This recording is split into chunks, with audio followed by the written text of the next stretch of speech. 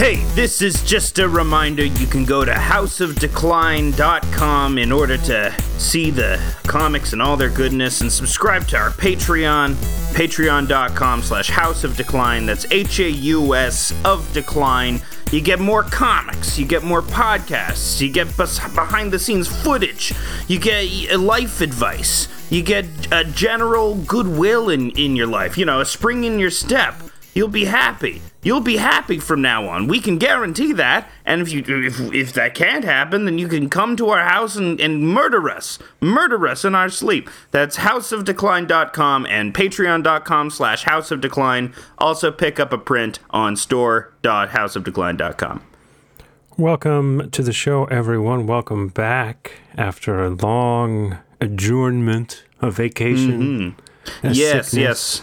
A gentleman's sabbatical, you know. Yeah, it's been quite some time since we have been able to pleasure your ear holes. And it's almost Halloween, and I'm feeling pretty spooky. Yeah, we're in a real spooky mood, you know. Jack-o'-lanterns, candy corn, vampires, werewolves, zombies, more obscure monsters, perhaps, like a Maenad. Sorry, I've been watching a lot of True Blood. Is that, is a Maenad a kind of cryptid? Sure, let's call it that. What? In the show, it's a hippie lady who makes everyone do blood sacrifices. What is a cryptid? That seems like it's a new thing. There's always Bigfoot is a cryptid. The Loch Ness Monster is a cryptid. It's a fictional or scary animal, hidden animals. You know, a lot of scary stuff is cryptids now. Like usually now there's like a tall guy and his head will not be a human head. It'll be a different type of thing. What if there was and his like limbs are all fucked up? You know, he's got weird bumpy pale skin. And, you know, his limbs are all long. He's got big, long fingers to reach into your soul and take it out. But his head is like a TV? What? It sounds kind of like Slender Man. There is Slender Man. I'm referring to something called Siren Head. There's a very popular horror franchise called Siren Head. It's not really a franchise. It's just a character some guy created. And it is scary. It is scary to think of a big, tall guy with a siren for a head. Because sirens are scary. Nothing good is happening when sirens are going off, except for maybe like electronic dance music from 2014 to 2017, and everything had sirens in it. That's an oddly specific time period. Is that when you were doing a lot of raves? Yeah, that's when I was raving. That's when I was going to horror raves. That's when I was taking spooky ecstasy. And going. The spooky ecstasy is, of course, the one that you get from Israel. Hi! Ho! Why is the Israeli ecstasy so spooky? Because it's just you're able to see the system of violence it's attached to more effectively, you know. Oh, okay. When you get ecstasy from your guy Brody down the street, you know. Brody. Absolutely. When you're buying off of Brody, you know, you're not thinking about the atrocities. But when you're buying off of Gilad, you know, you're thinking about Gaza. Oh no, Gaza right now. I feel badly buying drugs from the Israeli drug dealer because I know it goes to fund, you know, apartheid. Yeah, BDS, all Israeli drug dealers. What about like the Goa trance? Isn't that is that more South American or? No, that's good. It's from Goa. Goa is from India. It's India. Is that more? It's Portuguese. It's funny Portuguese India. Wait, what do you mean Portuguese India? What is Goa is largely Portuguese had a lot of influence in the Goan province of India. Interesting, and that's because of spooky colonialism. Spooky colonialism, the scariest thing of all, colonialism. It was very bad, though. You know, in terms of like bodies mangled and awful in specific ways. Well, talk about body horror. Whoa. Let the bodies hit the floor. No, it's not. That's David Cronenberg. That's what I'll say in my big interview with David Cronenberg. Let the bodies hit the floor. It's body horror master David Cronenberg. And he'll be like, what? I'm 90. Shut up. Yeah, isn't his son the hot new guy now? Hot new guy? I don't know. I saw Possessor. It was fine. I look forward to better entries. It was good. Isn't Crimes of the Future a Cronenberg? Yeah, it's a new. I saw Crimes of the Future. I love Crimes of the Future. I think Kristen Stewart is great in it. She's fabulous in it. Oh, she's playing the clipped little nerd. I thought that she's was like very sexually attracted to Viggo Mortensen, and she's like, she's like just so fucking horny, but she's like a little nerd who can get it. You know, that's a scary age gap. Is it? She's older than you think. She's like in her mid-30s. Kristen Stewart? Yeah. Huh. Well, she's in it. Yeah, she's not in the scary age gap. She's not in the like it is sus for like I wouldn't begrudge like a 50-year-old for day, but she's married to a lady, I think. So it doesn't She's 32. Okay, then maybe it's sus. Viggo. Is Viggo in the movie? He's probably 60 something. He's 64. So that's a 32-year age gap. That's Crimes of the Future is very much about, will you still need me? Will you still feed me when I'm 64?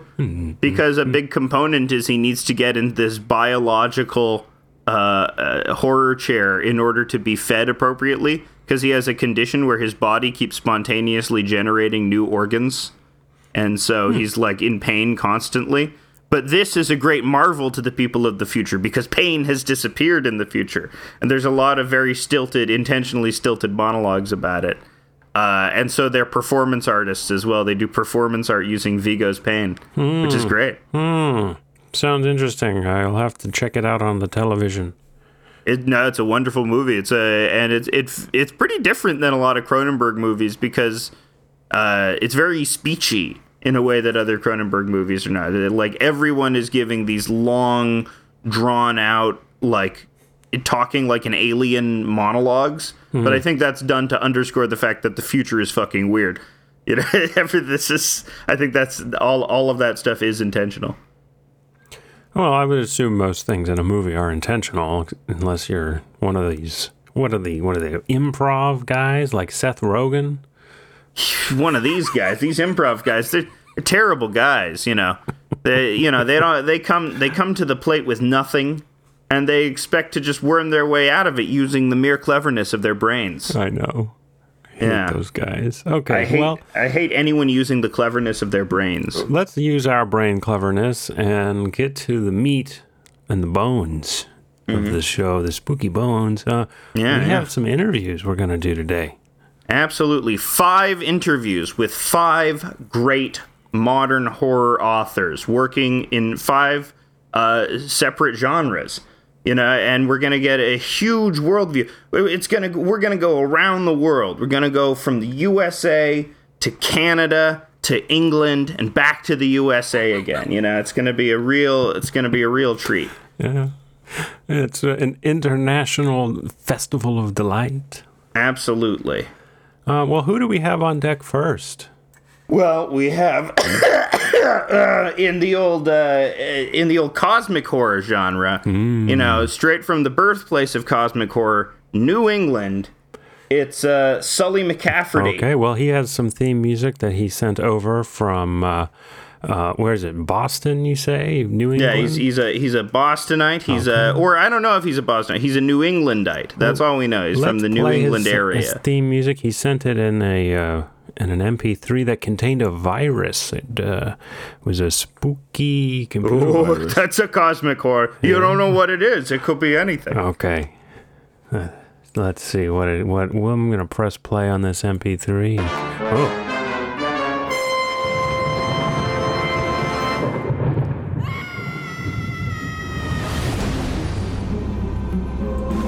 Oh, wow. That's pretty spooky. That's a spooky music you sent us, Mr. McCafferty. Yeah, it's a very, absolutely, that's one of the spookiest songs available. You know, what they don't tell you is, you know, go with all Sully Spooky Songs. That's a podcast that I do. You can listen to my podcast, Sully Spooky Songs, on Apple, Google, you know, wherever podcasts are available. Yeah. Another spooky song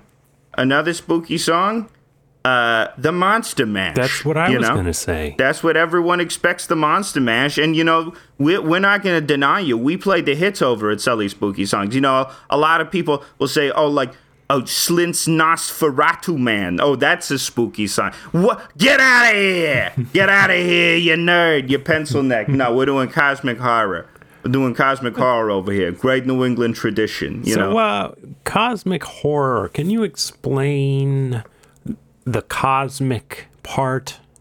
Well, absolutely. So, in the olden times, there was this guy in Providence, great New England city, Providence, and his name was H.P. Lovecraft. And what he thought is, isn't it scary that other people exist? Isn't it scary that there's a world just beyond, the 20 miles between you and the donkeys? Yeah. And,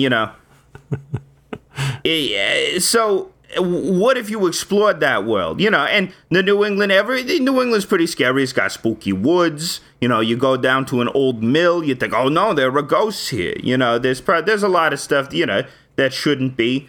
So you're thinking about getting in there. It's like Belichick, getting in there with the Pats. That's what you got to do with the spookiness. You got to be like Belichick. So cosmic horror is about getting in there with the spookiness. It's about getting in there with the spookiness in the woods with the Pats, outside the donkeys, listing all the Boston things, because that's what you do when you have a very shallow understanding of the place that you're imitating. So the cosmos, that's a phrase or a word I associate more with Neil deGrasse Tyson or perhaps even Carl Sagan. Okay, but what if there was like a spooky guy in space? What if outside of, the 20 miles outside of your house, what if that was space? And what if instead the Packers, no, not the Packers, the Pats, because I'm from Boston. Right, of course. You see, absolutely. Of course. What if they were going against it instead of the Packers? They were going against a spooky tentacle monster, and he had tentacles to indicate that he was spooky, because regular things have arms. You expect to meet your buddy, Neil, down at the factory. You say, Neil, you have arms, and he's like, yeah, I don't have tentacles at all.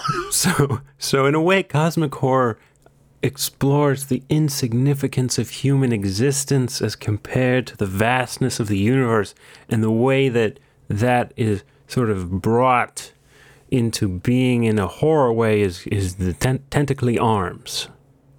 Yeah, tentacly arms, or like any attribute that's different from the normal. For what if example, what if a guy had like some sort of hat that was circular? Instead of like a baseball cap, What if he was a different capped man? You'd be saying like, yeah, that guy's insane. Oh my God, that guy's crazy. Like the different hat is like a cosmic entity hiding in plain sight. Yeah, absolutely. You could tell him he's different. He's a different guy. You want to beat him up. You want to do a hate crime on him a little. I don't understand why we never hate crime Cthulhu, You want to do a hate crime on Cthulhu? Yeah, absolutely. He's different, We got to legislate against these tentacle monsters, They've been getting away with too much. Yeah, and then the first, you're in court, and it's the case of Sully McCafferty v. Cthulhu, and a groundbreaking hate crime case where there's the first instance of hatred towards a cosmic entity as the motive. It's hard to determine the motive because the different cosmoses. What if hate in another cosmos is their form of love? Absolutely. Like what if the Pats were the Packers? I see. That would be fucking a nightmare, a goddamn nightmare. Here's what I'm saying. What if there was a guy, and maybe, he was slightly darker in complexion than you? That's weird, Yeah, like say this guy maybe Fred Armisen. Yeah, what if this guy was Fred Armisen? That's a weird guy. He's a Cthulhu, I think. That's why he's able to do these sketches where he just sort of darkens his complexion just a little bit, not going over the line. Absolutely. He's a transformer. He transforms into things, and I don't like things that shapeshift. That's no good. And that's, the premise of my book, The Thing from Over There. Mm-hmm. What if there was something from over there, that was really scary? You couldn't see it. It was just on the horizon, but it was wearing different clothes. So in the first chapter of my story, there is a guy, and he's wearing something called a rag of dew, and he's listening to an ancient horror called hip hop. Yeah. And, he's doing all sorts of... They don't have melodies in hip-hop. They don't have melodies. They just do rhythmic... Hip-hop. Yeah. Hip-hop, okay. And they do a terrible dance where they break all of their bones called break dancing. And, what if there was a scary guy from over there, That's just one of the stories, Another story, what if instead there was a guy, what if he didn't use forks? They used 2 sticks instead. This is a quintessential example of how in cosmic horror stories the protagonist often discovers a profound and unsettling existential truth. And it's the discovery process that makes your stories so active and engaging. Yeah, absolutely. Like, you go to a town, and over the course of staying in this town, you realize everyone is Vietnamese. And then you realize you're also Vietnamese. Oh, and it's like, whoa! And then you go back to Vietnam with your people. Oh, that kind of sounds not so unsettling, but maybe kind of nice. I guess, maybe are you from Vietnam, bro? No, I am not. I am from Green Bay, Wisconsin. So. Oh, you're the Packers. You are the cosmic horror. You are the cosmic horror. Oh my God. Yeah. So here's what I'm saying. In the third chapter, what if there was a guy who loved their God so much they pray to him 5 times a day? Isn't that wacky? Isn't that spooky? Mm-hmm. What if there were those guys? I mean, what if? The question is, what if? Because cosmic horror explores the unknowable existence of nebulous entities. Like, what if there was a God where you had to pray to him 5 times a day and you were stuck in this sort of slave-like existence of constantly having to pray? Absolutely. It's this, and from their prayer mats, they get all dirty. They develop a virus from the dirt. And we're going straight into the Islamophobia here. That's Sully McCafferty's. That's Sully McCafferty. That's his Sully McCafferty. The rest of it is just all... The rest of the interview has been censored. Yeah, due to extreme racism. Well, who didn't see that coming? Yes, it is a common and well-observed criticism that H.P. Lovecraft was a racist, and that even generated some of the premises of his books due to his extreme xenophobia that sort of manifested in this cosmic xenophobia. That's just New England guys. Yeah, New England guys are racist. That's a common trope about them. But really, New England is so much more than that. Well, cosmic horror is often about the futility of human existence. And what's more futile and infantile than xenophobia and racism? You hit the nail on the head there, my friend. My friend, you hit the nail on the head there. Well, I'm sure our next guest will be a lot more politically correct. He comes from Canada, after all. Absolutely, a lot more agreeable. It's Gord Goldstein, our body horror guy. Okay, here's his theme music.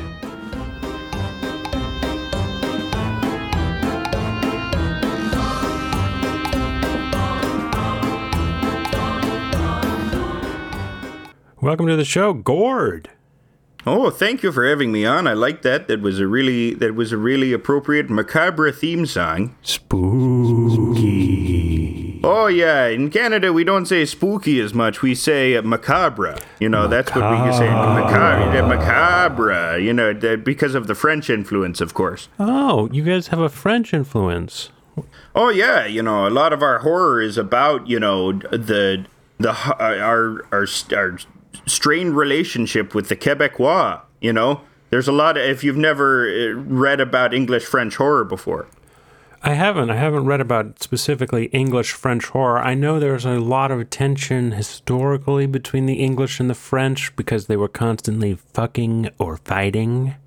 Absolutely, and yeah. Well, like the place that vampires have in our mythology, the Quebecois represent that to the English because of their leeriness and their openly sexual proclivities. That's right. The French are too sexual for their own good.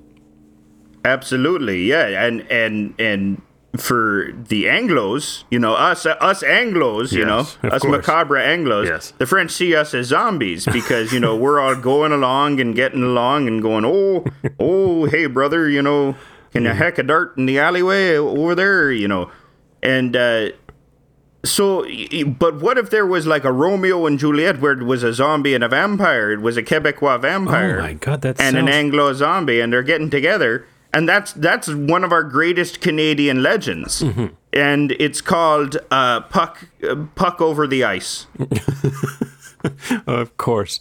But you don't deal much in the vampire horror, Mr. Goldstein. No, we're in body horror. Classic Toronto, founded by the master David Cronenberg, who also talks exactly like this. Is it Goldstein or Goldstein? Gord Goldstein. Goldstein. Gord Goldstein. I'm a proud Canadian Jew. Yep.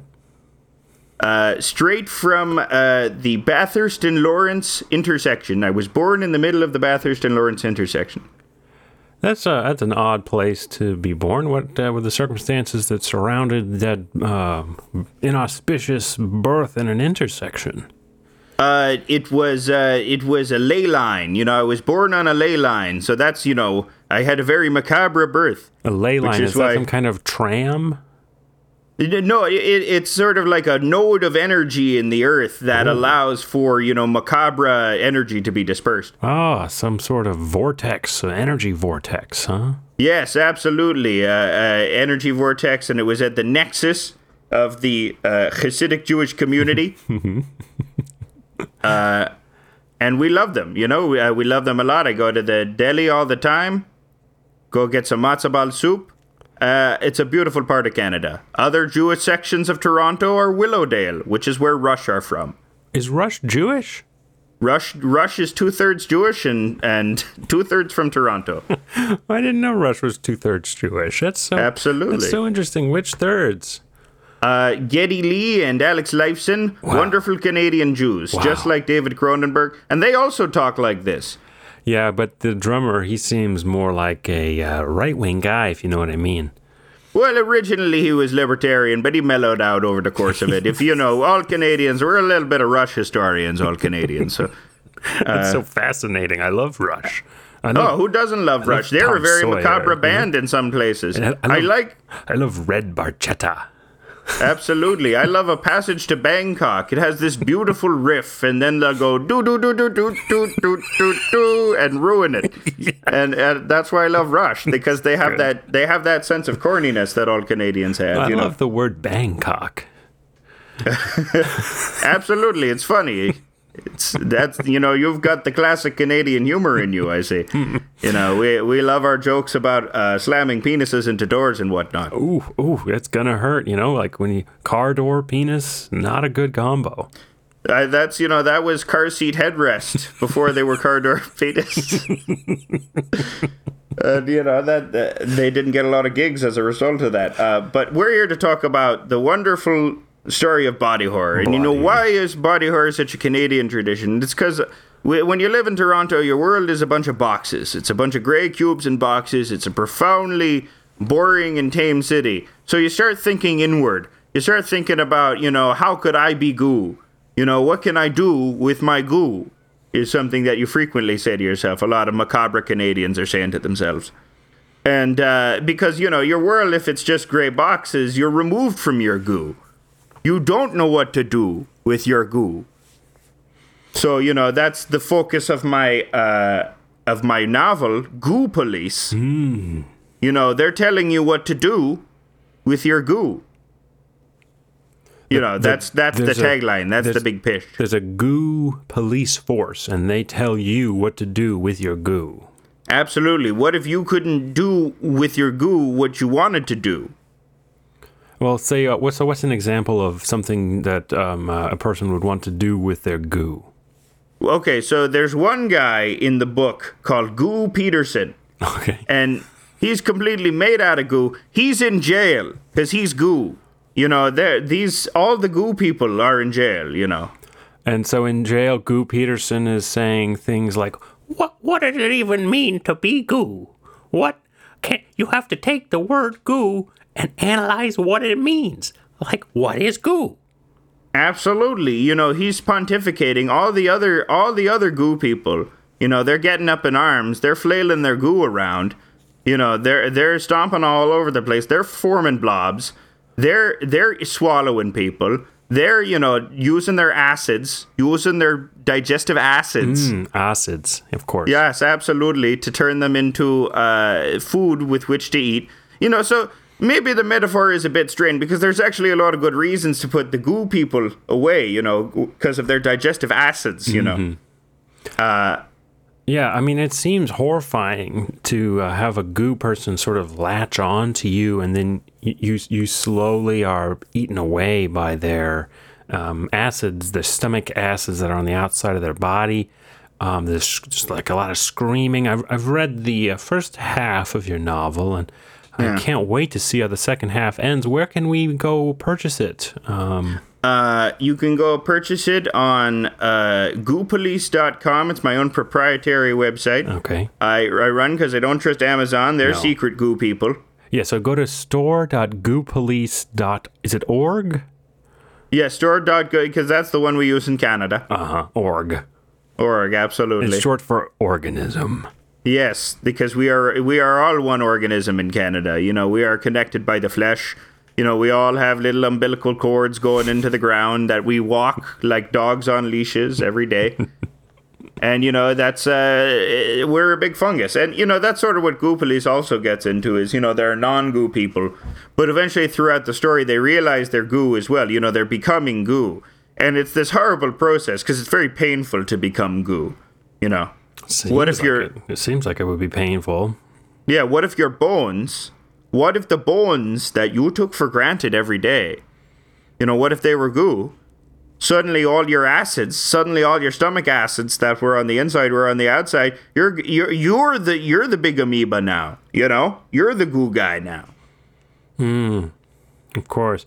You know, some say that the first body horror novel was Mary Shelley's Frankenstein. Is that something? Is it an influence on your work, Frankenstein?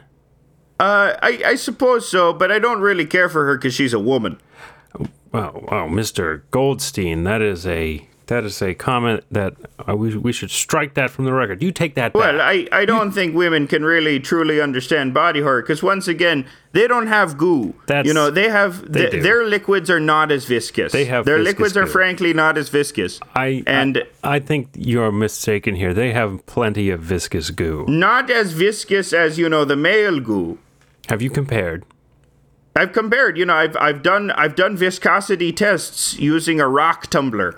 It's coming to the point in the interview where I'm going to have to stand up and denounce you. Are you challenging me on the viscosity? Name one good female body horror author, and if you say Sheila Gomer, I'm going to kick you in the teeth because she's no good. Of course. I don't like her at all. Of course I'm going to say Sheila Gomer. In her 1985 book, The Viscosity of Feminine Goo, it is explicitly detailed how viscous the goo gets. And for you to come on to this podcast after a disastrous showing on Tucker Carlson, I might add, last night, I saw it. Oh, geez. Just because I said about the goo Jews? Just because of what I said about the goo Jews, you're going to go now criticizing me? Just because of what I say about the Goodyism, you're the real goo police over here. I see. So that's what I thought.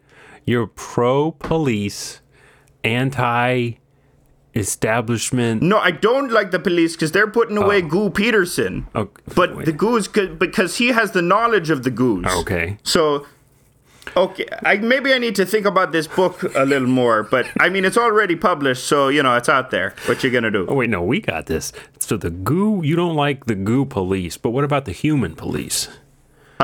The human police are great. You love the human police. There would be no problem if, this is in a hypothetical universe where we are more goo than people. Okay. Well, so is Sheila Gomer's novel. So I feel like you two could be. She ripped me off. She. That is what, in the same way that, the viscosity of female liquids are leaching off the viscosity of the thick, chunky male liquid. Okay. The thick, chunky chunks. The thick, chunky male. How can you understand goo properly if you don't have the chunk? Yeah. If you just have a stream, all you have is a stream, your ejaculate is just pee. We know that, Sheila. I want critics, because of your thick, chunky goo trope, have taken to calling you HP Minecraft. How would you respond to that accusation? I don't like Minecraft. All the streamers are groomers. And, I don't like the groomers. I've become recently very politically invested against that. But you do like the goomers. Oh, absolutely. The goomers. The goomers. Yes. That's of course, are the people who coax the goo out of you. Absolutely. Yeah. Well, what a explosive interview this has been. Thank you so much, Mr. Goldstein, for coming on today. Right. Buy my book on goopolice.misogyny.com. It's a different URL. We'll put both URLs in the description. I can only assume that you got kicked off of one during the course of this interview and had another one ready to take its place. The Keffels took me. Taken down by Keffels. Canadian goo police Keffels. She strikes again. No one can defeat Keffels. Okay, well, Mr. Goldstein, bon voyage, auf Wiedersehen, and goodbye. All right, bye. Wow. The Gord Goldstein, a smattering. The misogyny bit from Gord Goldstein comes from Canadian creator Dave Sim. You know about Dave Sim? No, who's that? He did this comic called Cerebus, which is this incredibly lengthy, a masterwork, essentially. Mm-hmm. And then in the later years, he got crazy misogynistic, like really weird about it. And he started saying stuff about the male light and how the female vacuum is keeping down the male light. That's sort of what also Goo Peterson has proposed as well. Yeah, all that Jungian nonsense. Well, that's why I had to stand up to Mr. Goldstein. I was not having any of it. Yeah, you were a Freudian, so you come right from that school. Yes, men want to have sex with their mummies. They do. Not really. Well, who's next on? We have a mommy of our own next coming up, right? Mommy of our own. It is the vampire romance horror novelist Bella Wheat. Bella Wheat. And where's is it Miss or Mrs. Wheat? It is Miss Wheat. Miss Wheat. I remain unmarried at this time. Let's play your intro music before we get into the interview.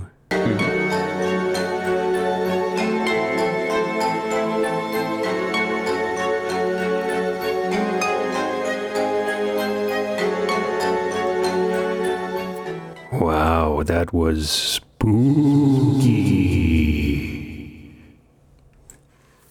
I agree. That was a very, very spooky introduction. I thank you. I'm Mrs. Bella Wheat. I know I said I was Miss Bella Wheat earlier, but Mrs. Bella Wheat rings so much better off of the tongue. You just got married, and during the intro, I got married to my 9th husband, who I intend to murder later. That's great. Hey, maybe I can be number 10, if you know what I mean. Absolutely. And then I will murder you. Hey, But- after my credit score just went down, I gladly will be murdered. My credit score is even lower. I am house poor. I live in a big rotting mansion in the center of New Orleans. Ah, so you're from Louisiana, the birthplace of vampire romance horror. Yes, it's where my nearest competitor Anne Rice is from, and where I base this character off of, who is Okay. me. Is Anne Rice really from New Orleans? I don't know if Anne Rice is from New Orleans or she merely fetishizes it, like so many people do. Like after Katrina happened, there was that David Simon show, Treme. She is she's from New Orleans. Well, that's how you get the inspiration, because there are many, many sexy vampires in New Orleans. If you know what I'm saying, you It's can true. get sucked off by many, many sexy vampires in New Orleans. It's so true. There's a lot of sexy vampires there, and Anne Rice is famous, of course, for. Don't talk about that cunt. Oh, okay. She stole my entire being. She's I rue her to this very day. okay. I'm so I sorry. rue her with my entire being. I love, and a funny thing, you mentioned Rue and New Orleans in the same sentence. You got me thinking gumbo. You gotta have that rue. Absolutely, And I will make you rue the day. In both meanings of the word. I will put flour and butter in you until you turn into a delicious paste that grounds a nice gumbo. Now, Mrs. Wheat, the moment I knew I was going to fall in love with your novels was when in your first novel, Blood in the Gutter, the main character is making a roux with blood. It's a beautiful story. He does the mirepoix and adds a little blood to the mirepoix. He does a muffaletta, but he puts blood in the muffaletta. You better believe there's a blood po' boy in there as well. I love the intersection of the culinary arts and the dark arts. Yes, he is a vampire chef in my novel. He is a vampire chef. He is also a homosexual. Blood in the Gutter, referring to the sexual act of spitting a bunch of blood in your lover's asshole and ingesting the blood that way, because you're a vampire. You're hundreds of years old. Drinking blood gets old after a while, You got to find new ways to get in the blood, and so they're boofing a lot of blood, these vampires. I see. My first thing I would try is like maybe seasoning it or spicing it with some cloves. Oh, they do a lot of that. They make all sorts of puddings, all sorts of delicious blood puddings, and blood preparations, and they're putting a little blood in that, put a little blood in that roux. Got to put a little blood in that roux. And another very hilarious detail is how when it gets so hot and steamy in New Orleans, your vampires will make blood popsicles. Yes, it's a time-honored, preserved tradition. They will make blood popsicles, and they will put them in their vaginas and their assholes. They will make these, and they say, "Oh, wouldn't it be too cold?" They're vampires. They're already cold, so it's perfect for them. What they're doing out in the sun, we'll never know. Because it's very harmful to them. Well, it's traditional. It's hot even in the shade, That is true. That is true. One thing I'm looking forward to in your next novel is how the vampires will deal with global warming. They're going to deal with global warming by doing a lot of gay sex acts, actually, because they're cold entities. So they have actually created cold fusion by fucking really hard.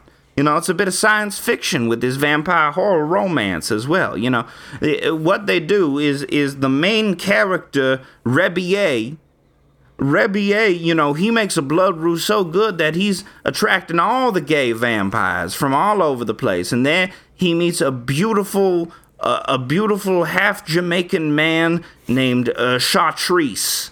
Okay. And Chartrice, they're both vampires. They both love blood gumbo. Blood gumbo is a big part of it. They're always talking about ways to improve their blood gumbo. And they're always spitting it into each other's assholes. And they're always saying, "Oh, mon cœur," which means my heart. Yes. Because that is the center of all blood. and they're taking out human hearts and they're shoving them into each other's assholes. I love the romance, This kind of romance between Rebier and Chartres it's so delightful and poignant, and at times can be very sad, Yes, absolutely. For example, they kill the mayor. They kill the goddamn mayor of New Orleans, and they take out his heart, and they're shoving the heart into his asshole. And, Rebier looks deeply into Chartrese's eyes and says, "Do you remember when you lost your innocence?" And it's a moment, it's a ringing moment in the book. And, many people pointed out, they read that and they say, "Thanks to you, Bella Wheat, I was able to come out as gay. I was able to come out as trans. I was able to come out as Jewish. Yeah. I have been hiding my Judaism. And, your gay vampires, made me come to terms with my minoritized status." Yeah, the blood drinking, especially for the latter. Now, well, you're doing a lot of anti-Semitic blood libel here, and I'm from New Orleans, and we don't take too kindly to blood libel. You did it. No, I'm just saying that Jewish. Here's the thing with vampires. Yes, they are blood-sucking atrocities, but they are also, sensitive. Of so course. that's how we feel embattled. Of course, and to any Jewish listeners, please take no offense at Ms. Wheat's insinuations. You are pinning the blood libel on me. I did not insinuate. I was merely saying these gay Jewish vampires are killing the mayor of New Orleans and shoving hearts in their assholes. Of course, and maybe they control some of the town's finances. And they control a little bit of the town's media. Sure, they control, but that's because they didn't have anywhere else to go as gay Jewish vampire. You have to understand. Another aspect in New Orleans is the music, the jazz music. The jazz vampires, absolutely. I love the jazz vampires. I love there's scatting and bebopping, and it's just it gets my blood hot, and then I get nervous that a vampire's gonna come suck me off. Gonna come suck me dry. You should always, in New Orleans, be nervous about getting sucked off. I am. I mean, when I was in New Orleans last, I was for a wedding, and I had to do that thing where you march through the streets like an idiot, like a moron. Like a vampire moron. Like you're just parading through the streets, like, You don't like a good parade? You don't like a good stroll? You don't like to shake yourself, shake your godly body? No, I am a wasp from New England, and I would prefer a wedding should be a really dour affair, It should be it should be raining, the food should be cold, it should just be like you get a slice of turkey and then the wedding is over. For all of the celebrations and hot food, gumbo, slinging, po' boys, catfish. Your blood gumbo, your blood muffalettas, your blood catfish. By the time we got to the end of the parade, it was a 1 hour wedding parade. By the time I was so fed up. I walked straight to the airport, and I got on my flight back to Worcester, Mass. Are you familiar with Worcester? Worcester, Massachusetts. That sounds like the devil's area. No, that's Salem. Salem is the devil's area. It's all the devil up there. From what I understand, it's a bunch of racist cosmic horror authors. It is, yes. Sully McCafferty was on the show a couple of minutes ago. I don't like him. I wrote a bad vampire named Sully into one of my... Because there are bad vampires. There aren't just highly sexual gay vampires. There are also, racist New England vampires as well. Well, Sully is named for the racist vampire pilot who sabotaged the plane just so he could pretend to save everyone on it. Yes, he had the mentality of a vampire. So do you believe vampires walk this earth? Absolutely. How else could things have gotten so wonderfully sexual in the past century? It's because of the doing of the vampires. What's an example of the things getting wonderfully sexual? Well, for example, have you ever noticed how much more sexual the O. Henry bars are now? I have not. Have you not noticed how much more shapely the O. Henry bars are now compared to when you were a youth? I think the Haagen-Dazs ice cream containers now have an element, have a sort of a hourglass figure now that I find Yeah, very they're a lot more attractive. sensually titillating, and that's because of the work of the gay Jewish vampires. And that's the thing is, a lot of the people out there doing the serious blood libel and the anti-Semitism, they don't like what the gay Jewish vampires are doing. I'm all on board. I'm all on board, baby. You know, it's come to light. It's come to pass. Now is the time for media. Well, Miss Wheat, it's been a pleasure having you on, and I love hearing all of your theories, but we have 2 more guests we have to make room for, and so in the words of the British generals who conquered New Orleans, righto, the river Mississippi ends with us. All right, pick up my new book, Using Blood as Lube. Okay. Let's see. Who do we have next? We have the gothic horror author, Harry Bimbus. Harry Bimbus. I love him. I loved his first and second novels. Gothic horror is one of my favorites. I took an Edgar Allan Poe elective in high school with a big fat gay priest who loved it. He made me love it. We loved each other, and it was a nice time. You know, the cat scratching behind the walls, going meow, meow. My big fat gay priest. It's a great movie. It grossed so much at the box office. All right, well, let's play Harry Bimbus's music and get him on the show.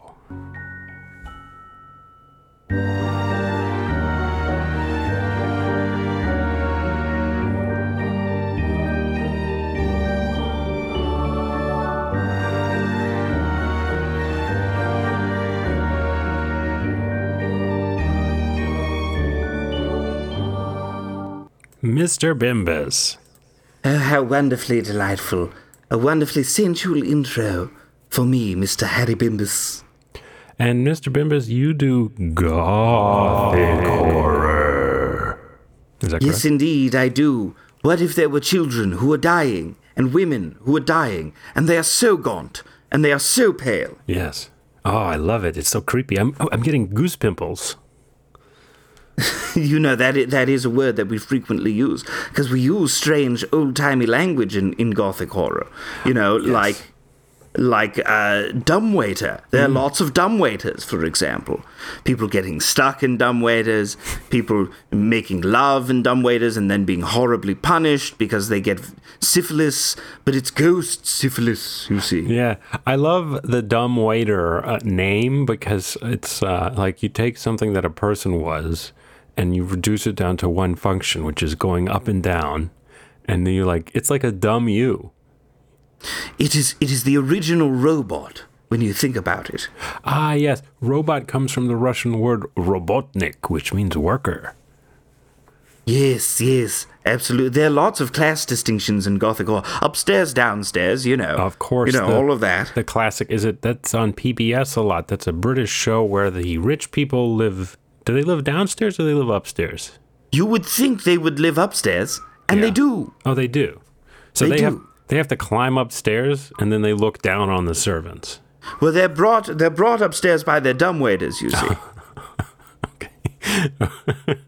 They have to scrunch in the little space, and the butler is like toiling at pulling the rope. No, you don't understand. It's a luxury. It's considered a luxury, you know, and they're mocking them the whole time. They say, you have to pull me up. I am the one in the dumbwaiter, you know, they'll be saying.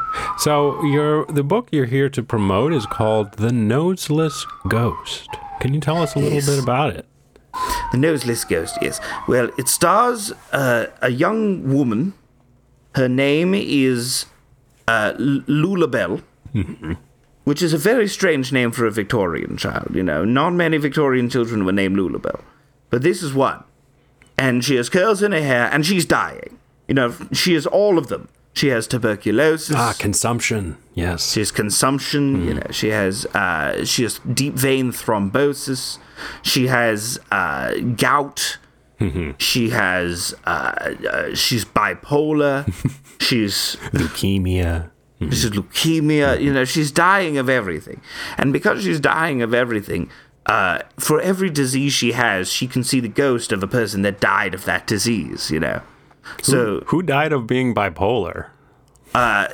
Lots of people, because it went undiagnosed in the Victorian era, and so many people were taking their own lives. And it's a comment, you know, on how if there were psychiatrists and SSRIs back then, and she even says at one point in the book, "Oh, if only there were SSRIs, you know, if only we had SSRIs now in our time of Victorian England, you know, all of this could have been avoided." But then, you know, no one would have had a sex drive, and many of us wouldn't even be here. It took a lot of sex drive because you had to get a lot of clothes off in Victorian England. Man, the sex drive, you know, had the drivetrain on your sex drive is much more powerful, much more horsepower. It's a lot car metaphors for sex. I'm sorry, I don't understand your car metaphor. I do not watch Top Gear. I've never watched Top Gear once in my life. I find them to be fetid and crude. I'm a big fan of Jeremy Clarkson. He's a big idiot. Jeremy Clarkson. Yes, he seems like, but he did punch Piers Morgan in the face. Yeah, but which not is for good which is bad for me because I like Piers Morgan. I think he punched Piers Morgan in the face because he was like, "You're not being racist enough." Bah. You know? That's still pretty cool to punch Piers Morgan in the face. I'm going to say it right now.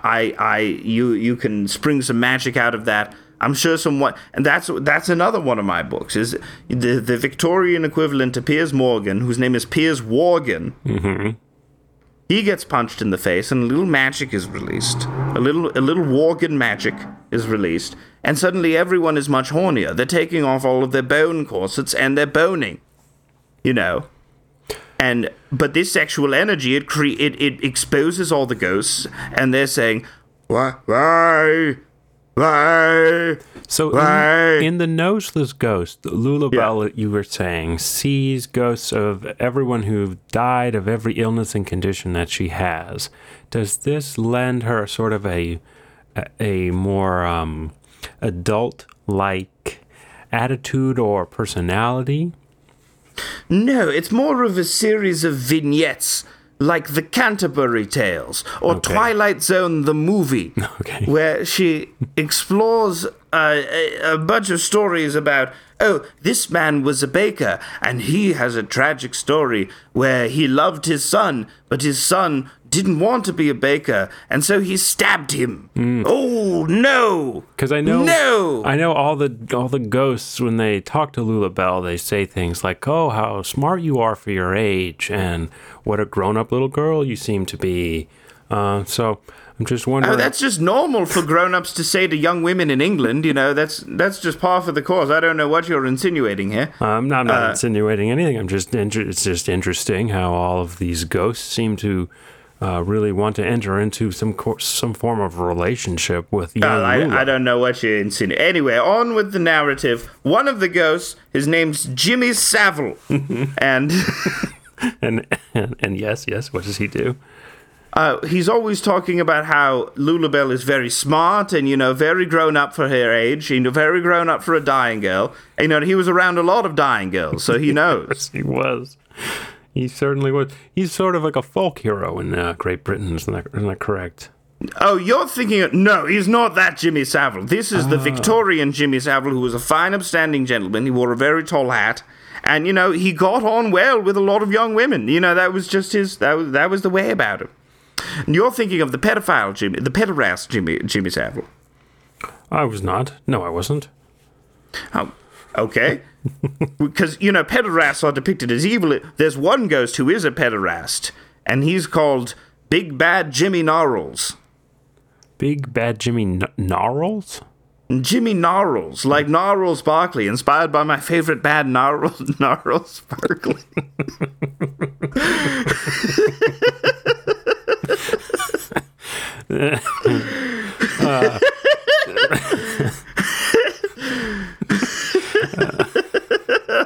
why that's funny to me. That's Why his favorite band being Gnarls Barkley is so funny to me. They're a good band, CeeLo Green. CeeLo Green, also another ghost. Oh, you're thinking of that CeeLo. You're thinking of the pederast CeeLo Green. Where did you go? What did you say? Did you walk or did you run away?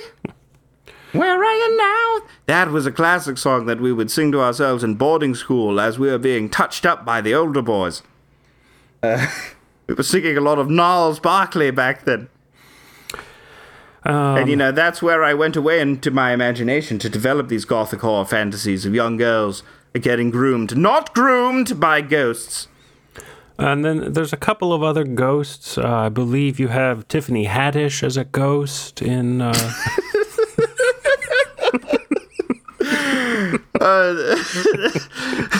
believe you have R. Kelly as a ghost. Why are you picking on so many black Americans, I wonder? What do you have against black Americans? You are the person who's decided to make CeeLo Green, R. Kelly, and Tiffany Haddish all ghosts, and the nurseless ghost. We're not ghosting there, as we say. I'm not ghosting there. We're going to stick to white pederasts. We're only going to stick to white English pederasts. We're going to stick to Chris D'Elia, who's secretly British. We're going to stick. Is Rex Orange County white? I don't know, Mr. Bimbus, but unfortunately, we have to move on. We have one more guest after you. All right. Well, tally ho, and they are not. None of my work can be insinuated to be about pederasty. Please do not insinuate that. I didn't, and I wouldn't, and we haven't. Good day. It is not about that. Okay. Well, Mr. Bimbus seems to be a pederast. Yeah, he's very obviously a pederast, as a lot of people from England are. It's the country. A pedant as well. A pedant. He's two kinds. He's a pedo and a pedant. I think it's being on, it's being on an island that's a little too big. It's the same with Japan, Ireland should be, it's a little too big, should be Japan on a bigger landmass. Is a chain of islands, and for now, the UK also is more than one island. It's part of Ireland is in the UK for now, as long as they re-elect Bojo.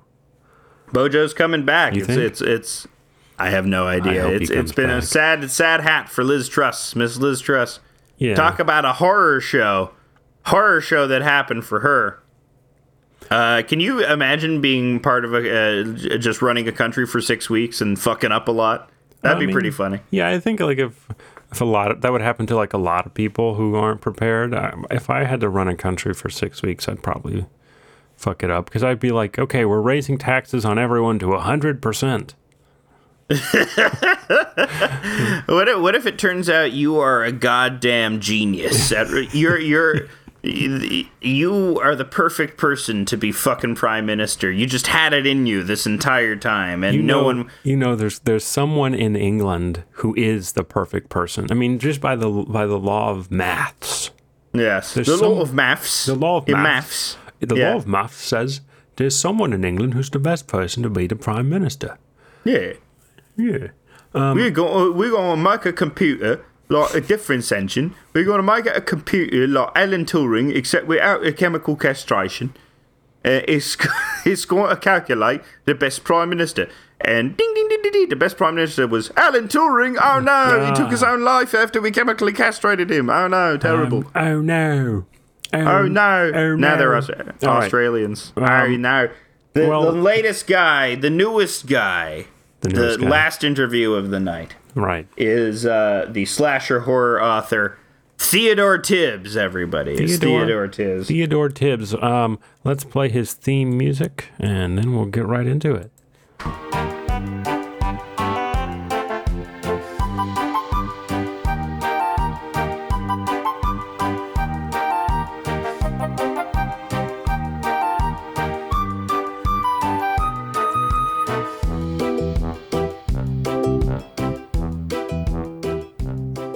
Mr. Tibbs, so good of you to be here. Yeah, I guess it's pretty good to be here. Anything to about my book, Nice to See You is the name of my book. Nice to see you. I see you did some effect on your voice. I wouldn't have thought to have done that. That's pretty funny. Yes, we like to alter our voices here on the podcast digitally, of course. Yeah, that's what a lot of serial killers would do. It's like alter their voices so that they can't be heard, through. Are you a serial killer? Oh, no. No, I could never serial kill. I would be more of a mass shooter guy. Yeah, see, that's in the 70s we had real artisans, guys who were really into the art of it. These mass shooters, it's like the Jackson Pollock of murder. It's funded by the CIA and it's not interesting. They're boring, ultimately. Whereas like Bundy, Monet, it's just not, I'm not endorsing anything they did, but I'm just saying you got to separate the art from the artist, And so for you, the serial killer is an artist. Well, a lot of it, there is a craft. If you ever have seen the wonderful television show Hannibal, I have. They have a design. Obviously they see the artistry in that. But, it's in the same way that you have your podcast, right? And you do your podcast every week and you get better at podcasting. Some people go out and murder many people. And, they get better at that. It's like a craft. It's like in an anime. When they're strengthening, they're doing... Imagine if serial killers were around now during the era of Patreon, when they could have subscribers. Yes, they could be billing their serial killing as performance art or whatever, that stuff. There's lots of popular performance artists on Patreon, I'm sure. It's one of the most popular genres.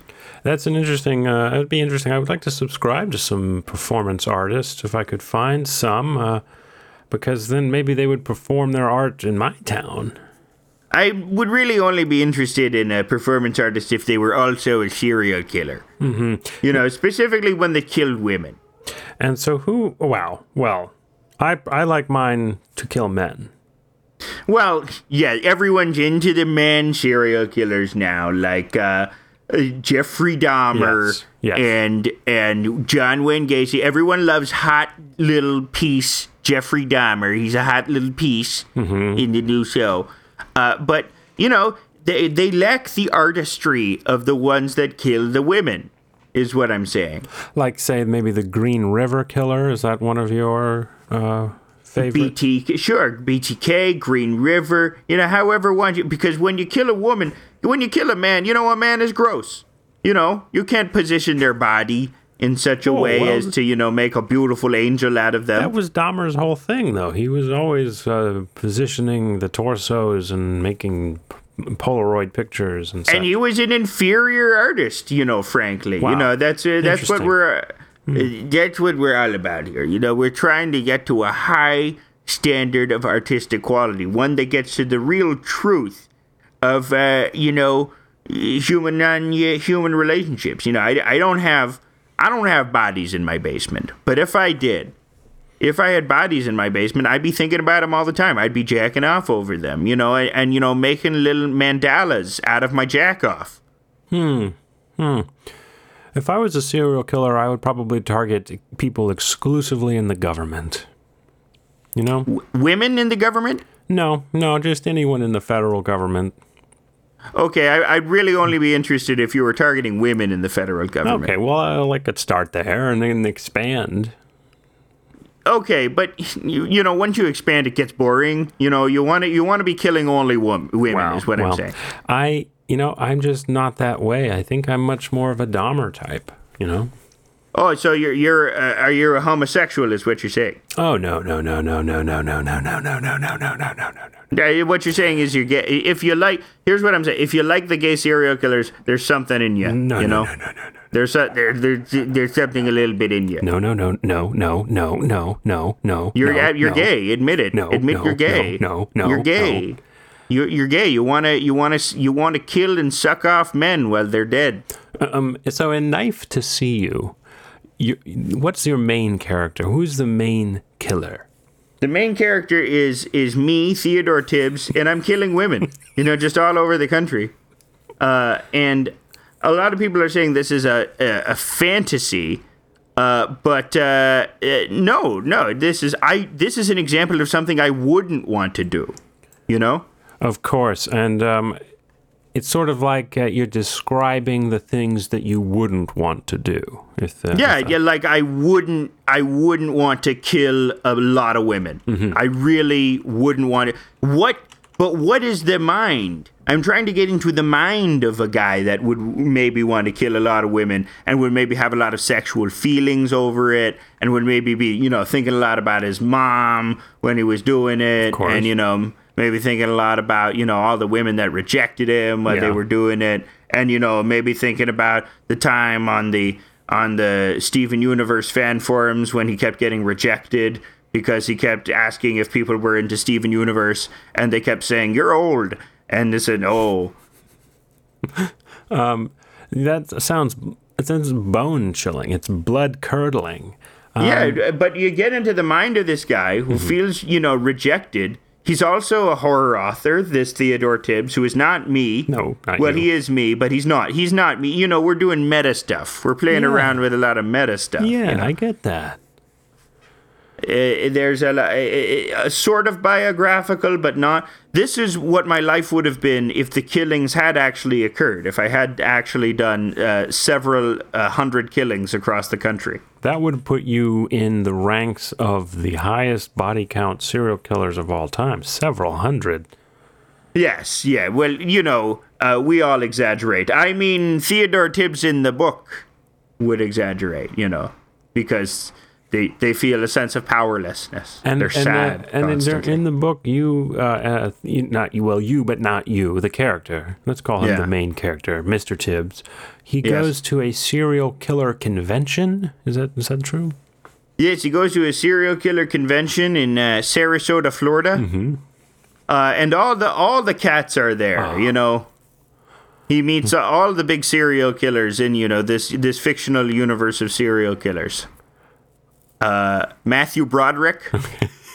Yeah. Who else? What's her name?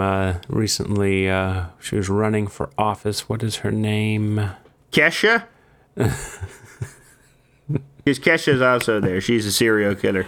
She was not a serial killer. What are we doing? We're doing Kesha jokes. Caitlyn Jenner, I believe. Caitlyn Jenner. Caitlyn Jenner. She also ran over people. I've lost the improv.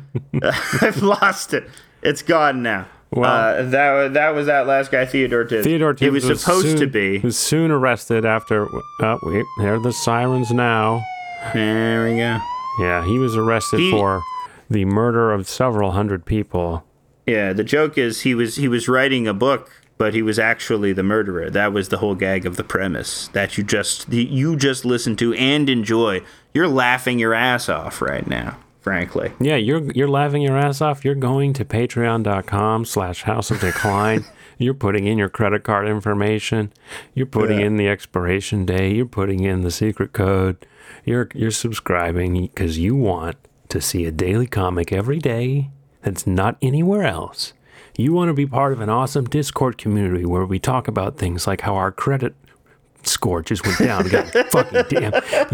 You want to be part of a great community and listen to our podcasts and the bonus episodes every week. Go to patreon.com/House of Decline. That's patreon.com/HAUS of Decline.